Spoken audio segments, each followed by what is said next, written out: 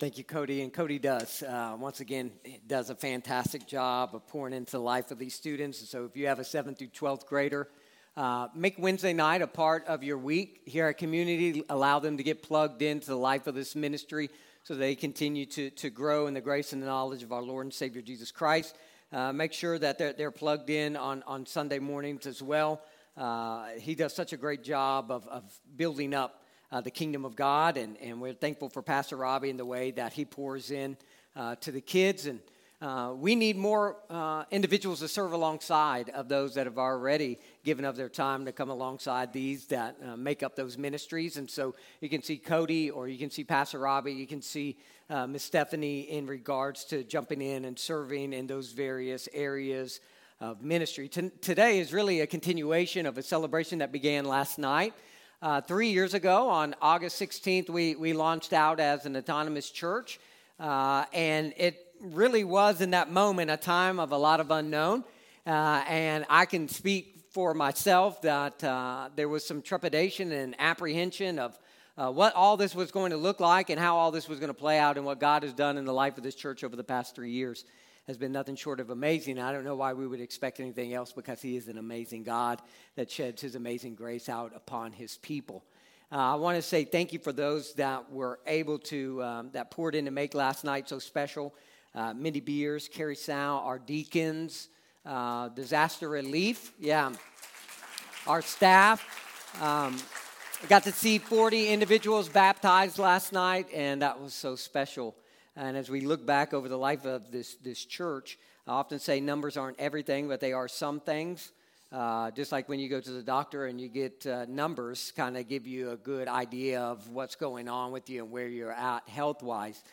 For us, when we look over the past 3 years, we've seen 123 individuals go from death to life through faith in Jesus Christ, and we've seen 169 individuals be baptized in the past 2.5 years. And so we praise the Lord for what it is that he has done and what it is that he is doing. And so we want to give him all of the glory.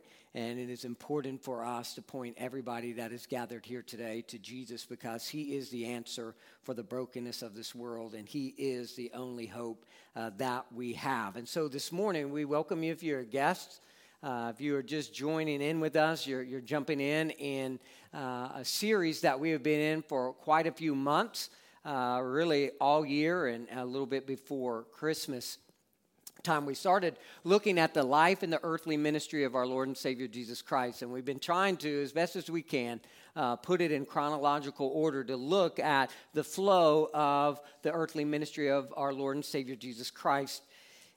Last week, we looked at the call of his 12 apostles. So about roughly a year and a half into his earthly ministry, he called 12 disciples to be apostles to himself out of the larger group of disciples that had begun to follow him as the Savior of the world, as the Son of God. In Luke's parallel account of the passage of Scripture that we're going to be in today, immediately following that calling of the 12, Jesus preaches what is known as a Sermon on the Plain. Today, we're going to be in Matthew chapter 7, verses 7 through 11, where we come to the very, almost the very end of the Sermon on the Mount. Now, the Sermon on the Mount and the Sermon on the Plain, I believe it's just Jesus in different locations preaching primarily the same message as the core tenets of what it means to be a follower of Jesus Christ. And so you do see some variance between Luke's gospel account and Matthew's gospel account. But just as you'll hear me say various things over and over again, I'm sure if you've been at Community for any length of period of time, you've heard me say that the ground is level at the foot of the cross. Nobody needs Jesus any more than anybody else. Nobody needs Jesus any less than anybody else. We all desperately need Jesus the same. So to what Jesus is doing as he is going and he is preaching in these various towns, and he's taking this core message of what it means to be a disciple of his, and he's preaching in different areas. And this morning we're going to look at Matthew's account that Jesus is preaching to his disciples and a group of other individuals, a multitude of individuals that have gathered that are listening in as well. And this morning we are going to look at, through this message, the premise of us needing to stay plugged in and the priority that is. Now, one thing that I am not technologically savvy. Technology is not something that is a strong suit of mine whatsoever. And there have been times in my life where I need some help. I need somebody that has that technological wisdom to come alongside of me and help me to figure out what is going on. Cody, usually I come to you. But there have been other times where I've actually had to call somebody and get some help over the phone. And there have been a few times in my life where I have been asked this question in regards to why my internet's not working, in regards why some other kind of technology is not working. Is it plugged in? Now, that's almost insulting, right? But hey, let's start with that. Is it plugged in? Because the truth of the matter is, if it's not plugged in, you're not going to be able to accomplish very much. Now, I inherently kind of know that. Usually things are plugged in. I've never really had the answer to that question, no. And it seems so rudimentary, but it is also so imperative for us to understand that in the Christian life, it is not that we come to Jesus at one point in time, get saved, and now it's up in our own power and our own strength to go off and to live out the Christian life. No. It's not just plugging in to Christ Jesus through faith. It is staying plugged in to Christ Jesus. Because when we try to live the Christian life out in our own power and our own strength, man, we start to take back upon ourselves burdens we were never meant to carry. And the Christian life becomes exhausting. The Christian life becomes a burden. But Jesus said, come to me, all you who are weary and heavy laden, because his burden is light. And so when we feel this heavy burden, something is wrong. And I think God's first question to each and every one of us, when we look at our lives and say, this isn't working the way that it should be working. This isn't working the way that the manual has said that it would work. The first question is, have you stayed plugged in? Are you plugged in? Is everything connected? And the greatest connection that we have is through prayer. And our text today is going to speak about prayer, but it's going to speak about the necessity of staying plugged in and abiding, as Christ will say in the book of John, abiding in Christ. Because apart from him, you can do nothing. Just like an internet, not plugged into the power source, it can do nothing. And us, separated from Christ Almighty, we can accomplish nothing. And so as we look in the subsequent weeks and months at the Sermon on the Mount, it's imperative that we understand a few things. So we're going to have to lay some groundwork, and then we'll really pick up steam next week, okay? So before we get into our text, I want to lay a little bit of groundwork because it's so important for us to know how God's Word is laid out, to know the really overarching heart behind the Sermon on the Mount and the text that we'll be looking at, because it's easy to read the Sermon on the Mount because he looks at so many different things to divorce them from the rest of what has been spoken by Jesus in the sermon. And so we need to know the context of the message. And so the first thing that we really need to know is the construction of the Sermon on the Mount. How is it laid out? So as Jesus is teaching, when we read it as a whole unit together, the Sermon on the Mount that is given to us. And so if you want to take notes on the back of your sheet or at the bottom of the sheet, I left some room for you. The Sermon on the Mount is really laid out in three main parts. There's an introduction, there's a main body, and there's a conclusion. The main body has some subsections, and we're going to look at that as we read. It's imperative that we understand the flow of Jesus' teaching. So the introduction is what is known as the Beatitudes, and then it carries over into the fact that we're called to be salt and light. And so we see this introduction is that we are to be these things, and that we are called to be the salt and the light. And then we go into the central section, and it's really condensed in what is called a pericope. So a pericope is this idea of something that is at the start of a passage and at the end of the passage. And this pericope is really given to us with the idea of the law and the prophets. And so you will see that displayed in chapter 5 and then chapter 7, verse 12. And so the first subsection of the central heart of the Sermon on the Mount, which is chapter 5:17 through 7:12, is what is known as the sixth antithesis. This is where Jesus says, you have heard it said, but I say to you. And he speaks into six of these. And he talks about the fact that, listen, you are misappropriating what it is that God's word is been trying to communicate to you. And then he moves away from the sixth antithesis, which is chapter 5, 21 through 48, to talking about a proper application of the three pillars of Judaism. So Judaism really was propagated by what they called three pillars: almsgiving, prayer, and the third one was fasting. And so what Jesus is going to do is he's going to speak into the reality of these three pillars and what it means as a follower of Jesus Christ, how to truly apply these things to our life. And then he moves into a look at money and possessions and the anxiety that materialism produces in our lives. Then he moves to an exercise of proper judgment. As followers of Jesus Christ, how do we exercise proper judgment? This is very important for us in the life of the church today to truly understand what God's word is teaching when it talks about us judging and judging individuals, because there are many people outside of the church today that say, you're not supposed to judge anybody. Well, we're not supposed to give our personal judgment. But here's the thing. You've already been judged. So when we speak into the sin of this world, it is not based upon our own judgment, taking upon ourselves what is good and evil. It is based upon what God's word has already revealed. So I'm not judging you. I'm telling you about the judgment that has already been passed upon this world by the right judge. Now, they will say, you can't speak into anybody's life because you're judging them. No. I didn't judge you. God has judged you. God has judged this world. But you don't have to remain under that judgment. Here's the good news of the gospel of Jesus Christ. You can come underneath the salvific grace of Jesus through faith in him. And so we'll talk and teach about the proper judgment. And then there's a transition of what we're going to look at today. A transition into the conclusion.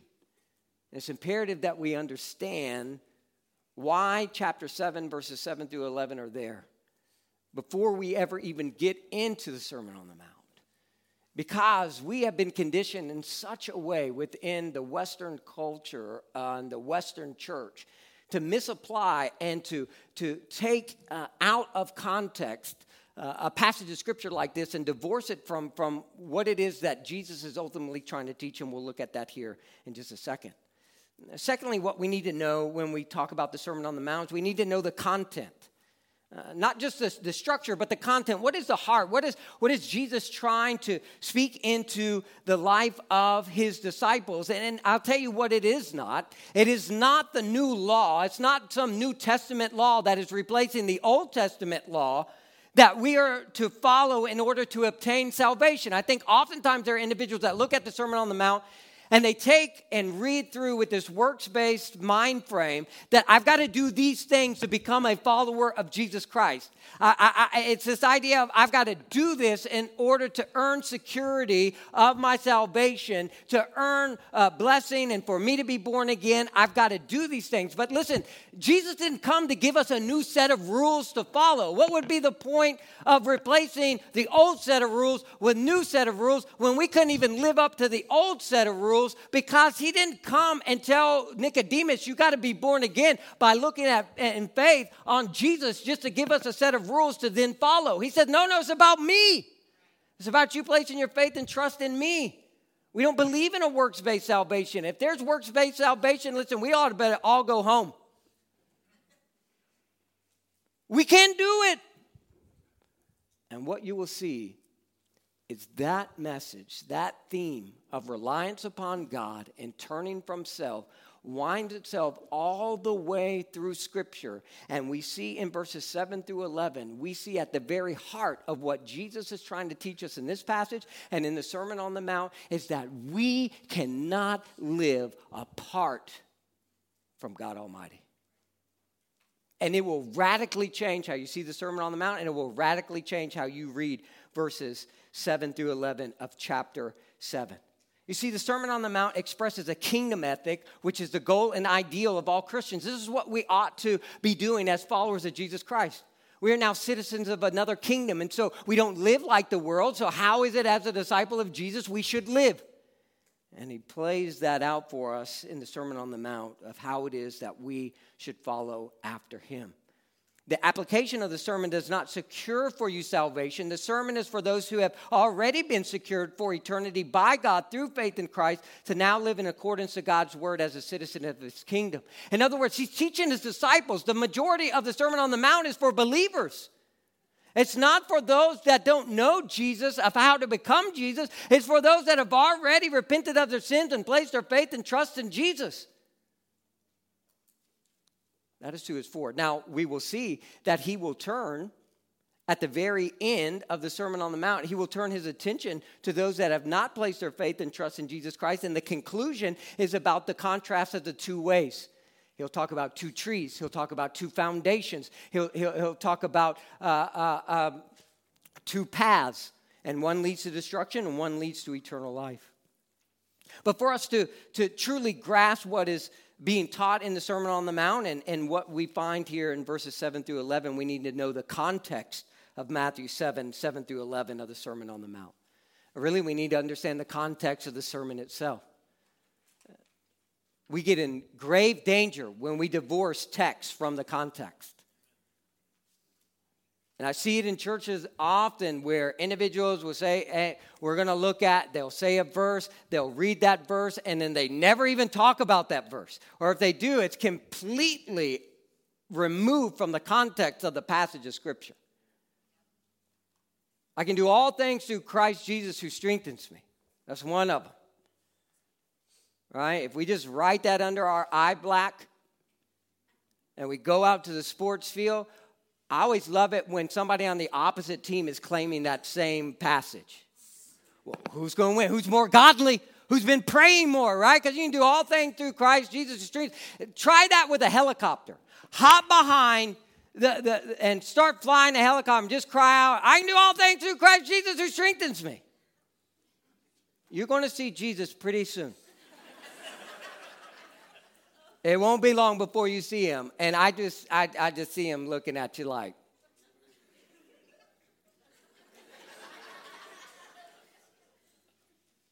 You turn out of the inside lane. What made you think you were going to fly the helicopter? Some of y'all are that person. Don't do that. So what is the context? Because when you read, individuals will read the, listen, we'll unpack this here in just a second. Listen to this. Ask and it will be given to you. Seek and you will find. Knock and it will be open to you. God's a genie in a lamp. All I got to do is ask. All I got to do is seek. All I got to do is knock. He's going to give me whatever it is I want. This is cool. Sign me up. Is that what this verse is talking about? Is that what Jesus is saying? You see, when you divorce a passage from the context of the book, when you divorce a passage from the context of the whole counsel of God that tells us, listen, he'll give you the desires of their heart if they align with him biblically and align with his heart. Yes. We must not divorce it from the context of God's word in its entirety. So those that were gathered, you had his disciples, and then you had a bunch of other individuals that made up the community of Israel at that time. And there were four major groups, and their worldviews were being propagated within that time frame, within Israel. The first were the Pharisees, and they were all about outward appearance. And listen, if you were just polished enough, and if you just smiled bright enough, and if you just lived out the list as best as you possibly can, you're good. And the people that weren't polished enough, and the people that weren't smiling bright enough, and the people that weren't checking off the box as well as you were, they were to be looked down upon. And the answer was to get more people to be more moral and to check off more boxes of the list. Then you have the Sadducees, who really didn't believe in like the miracles of God. They didn't believe in the resurrection. They didn't believe that there was going to be a resurrection later. They were very practical. And they were trying to get ahead politically in different ways, sociologically, that's a big word, sociologically, within their culture. And they sprinkled just a little bit of God into it because they thought that was the right thing to do.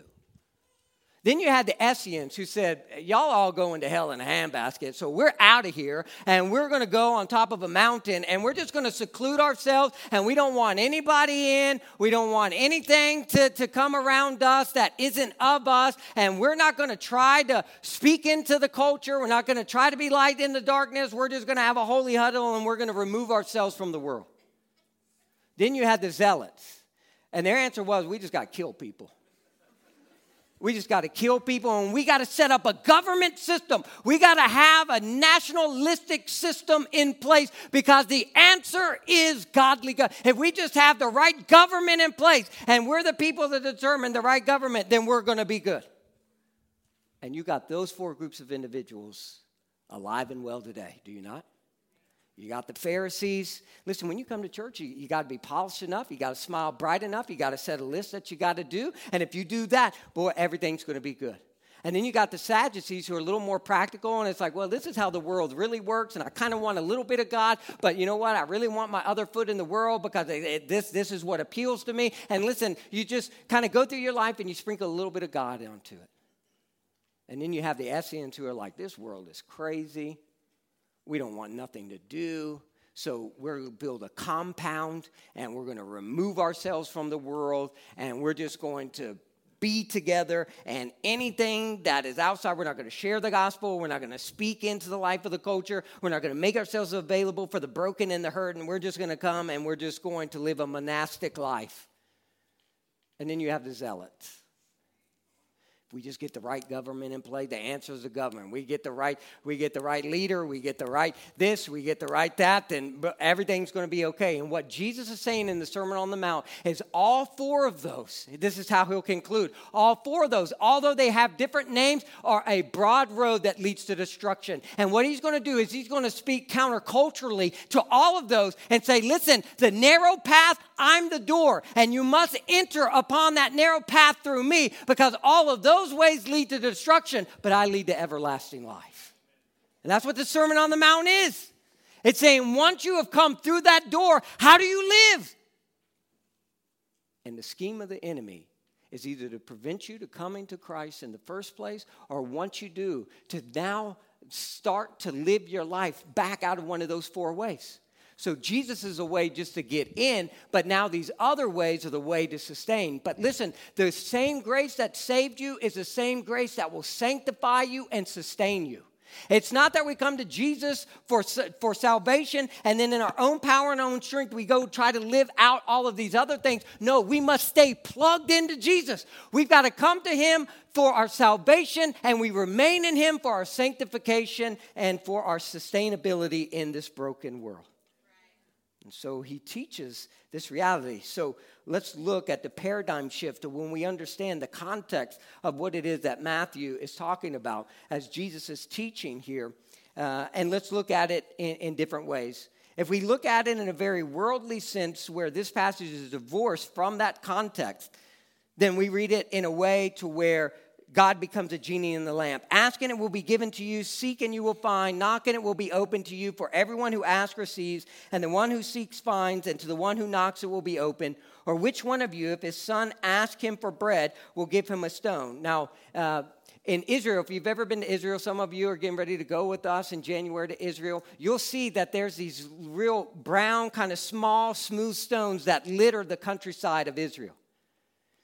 And in this culture and in this day, oftentimes the bread that they ate resembled the stones. That's why Satan, with Jesus in the wilderness, he's saying, turn this stone into bread.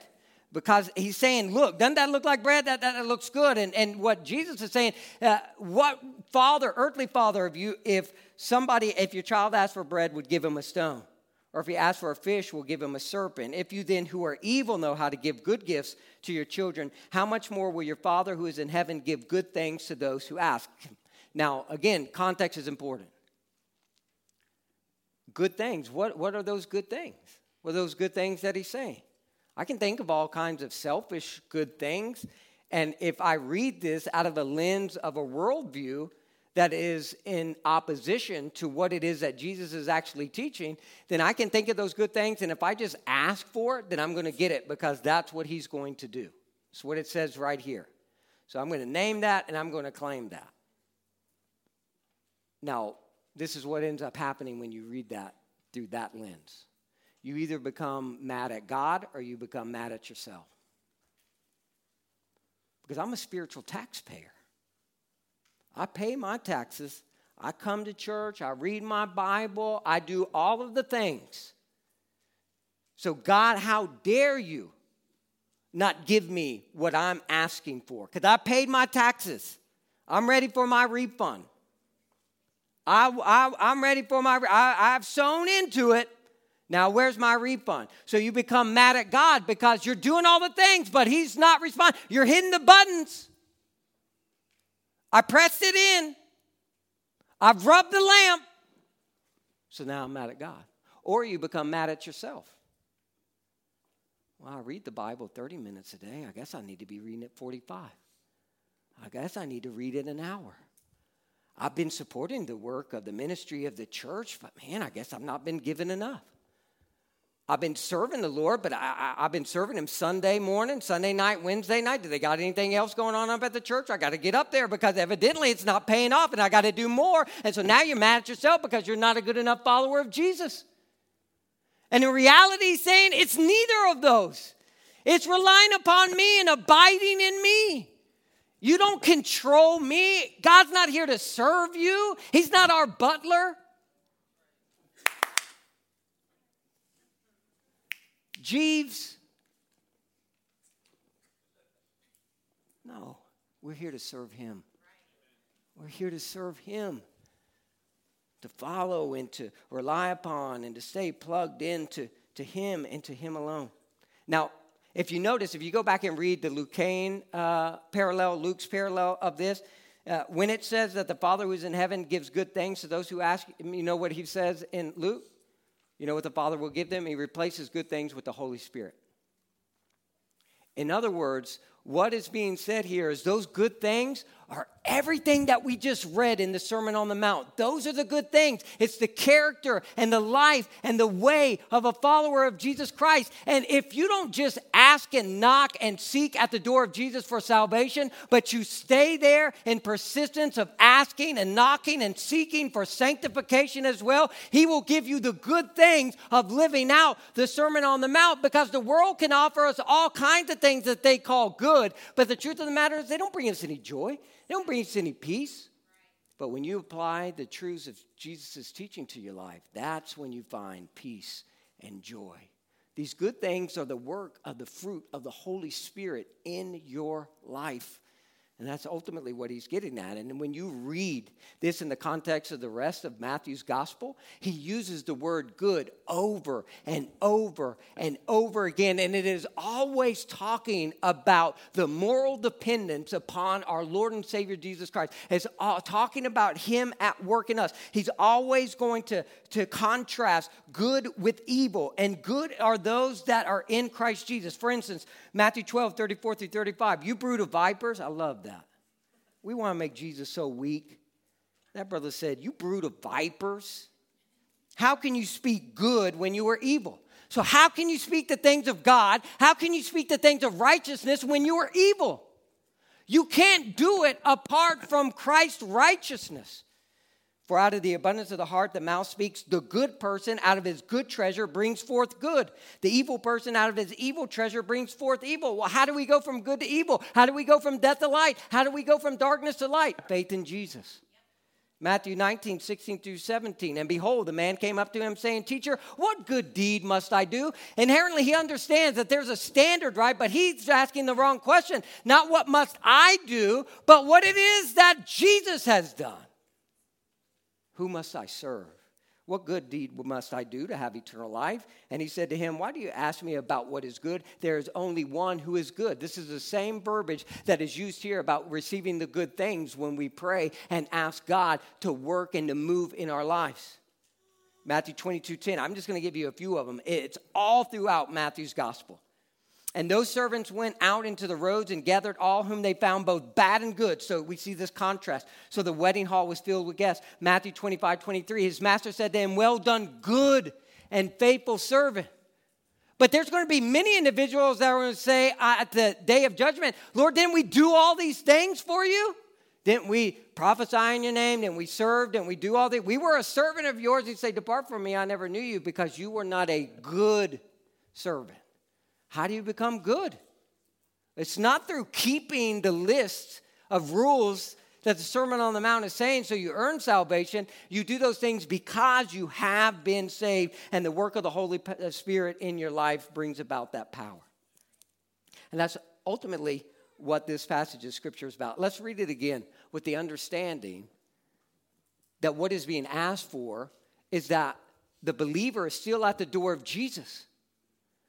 Not for salvation, and now we're at the door of worldly wisdom. Now we're at the door of finances. Now we're at the door of power. Now we're at the door of status. Now we're at the door of religion. But the believer that stays at the door of Jesus and continues to ask and to seek and to knock, so that what has just been preached to be the marks and the measurements of a follower of Jesus Christ are being manifested in that individual's life.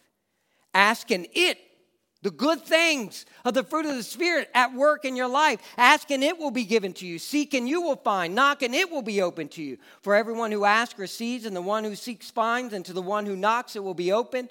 Or which one of you, if his son asks him for bread, will give him a stone? Or if he asks for a fish, will give him a serpent? If you then who are evil know how to give good gifts to your children, how much more will your Father who is in heaven give good things, the fruit of the Spirit, to those who ask him? Radically different. One has a focus on what I'm going to get. The other has a focus of how we're going to serve Jesus. Imperative that we understand that.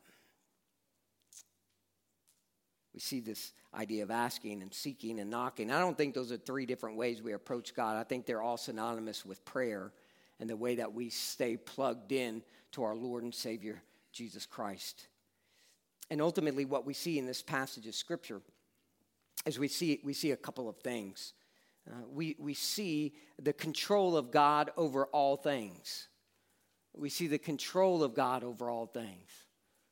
Listen, when we say plugged in, prayer, which is at the heart of what this passage of Scripture is talking about, prayer is really the recognition I don't have the power in and of myself. I need Jesus for all things. And how quick are we to relegate prayer to a last resort instead of a first response? I've done the pro and con list. I've gone through everything that I can think of. I don't have anything else on my list, so I guess it's time to pray. And we make it a last resort instead of a first response. Before you do anything else, we should go to the Lord in prayer. Lord, help me. Isn't there a difference between your day when you just rush out of the house without spending time in prayer, as opposed to before you start your day, you're praying over what you're going to encounter that day. You're praying over your children. You're praying over your spouse. You're praying over your marriage. You're preparing for war. You're preparing for battle. I don't know about you, but I notice a difference, a radical difference in my life when I start it with prayer and when I don't. And what Jesus is teaching here is keep asking, keep knocking, keep seeking at the door of Christ, and allow him to work in and through your life. Secondly, we see the contrast between God and man.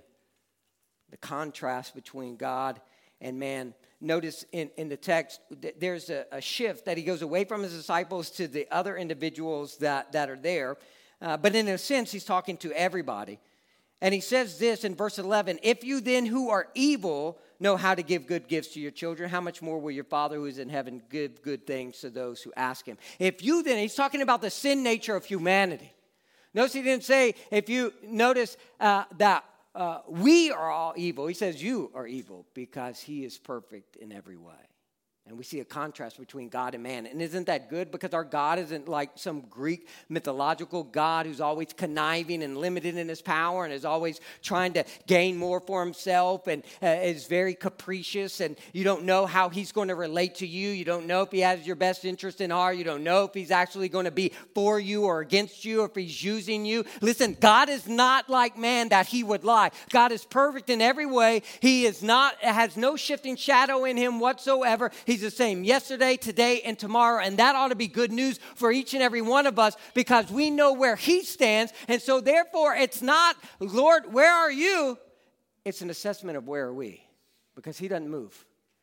He doesn't move. And we see this contrast between God and man. That is good news for us because we need to understand who it is we're praying to. Lastly, we see the continuous reliance upon our Heavenly Father, and that is the ultimate premise of what we read in chapter 7, verses 7 through 11. That at the tail of it, everything that has just been preached, he's saying, listen, for those of you that have already entered the kingdom through faith, I'm not calling you to go off on your own now and figure it out. You need to stay at the door of Christ and continue to ask and to seek and to knock. Allow the Holy Spirit to examine your life this morning. At whose door are you asking? At whose door are you knocking? At whose door are you seeking? The world and its wisdom? Finances? Do you think that's the best thing that could happen to you? If I just had more money, boy, life would be a whole lot better. Not if I had more Jesus. Not if I was more obedient. Not if I was plugged in a deeper level to Jesus Christ. But if I just had more money, and so I'm knocking at the door of finances. I'm knocking at the door of religion. Again, it's based upon me, and I'm going one of the four paths. I'm either a Pharisee, a Sadducee, an Essene, or a Zealot. And if I could just do one of those four things better, then I'm going to have more joy and peace. Or are you at the door of Jesus? Just as you were the day you came to faith in him, that you recognize, I can't do anything. I can't earn my salvation. I am dead in my trespasses and sin. And apart from Jesus Christ radically moving in my heart, I have absolutely no hope because I know that I am separated from him and there's nothing that will bridge the chasm. Do you remember that moment you placed your faith and trust in Jesus? Are you still at that same door? Do you still have that mind frame? Do you still have your heart set on him to say, God, apart from you, I have nothing. Apart from you, I'm completely empty. At whose door do you knock? On what path do you walk? The broad one that leads to destruction, although it has many names, or the narrow one that has one name, and it's Jesus. He says to all of us, come to me who are weary and heavy laden, and I'll give you rest. He doesn't move. He doesn't change. That call that went out over 2,000 years ago is still the call that goes out today. May each and every one of us find ourselves at the door of Christ. And may we continue to ask and to seek and to knock, knowing that he is good to give us the things that we most desperately need. And those aren't of the world, they're of his kingdom.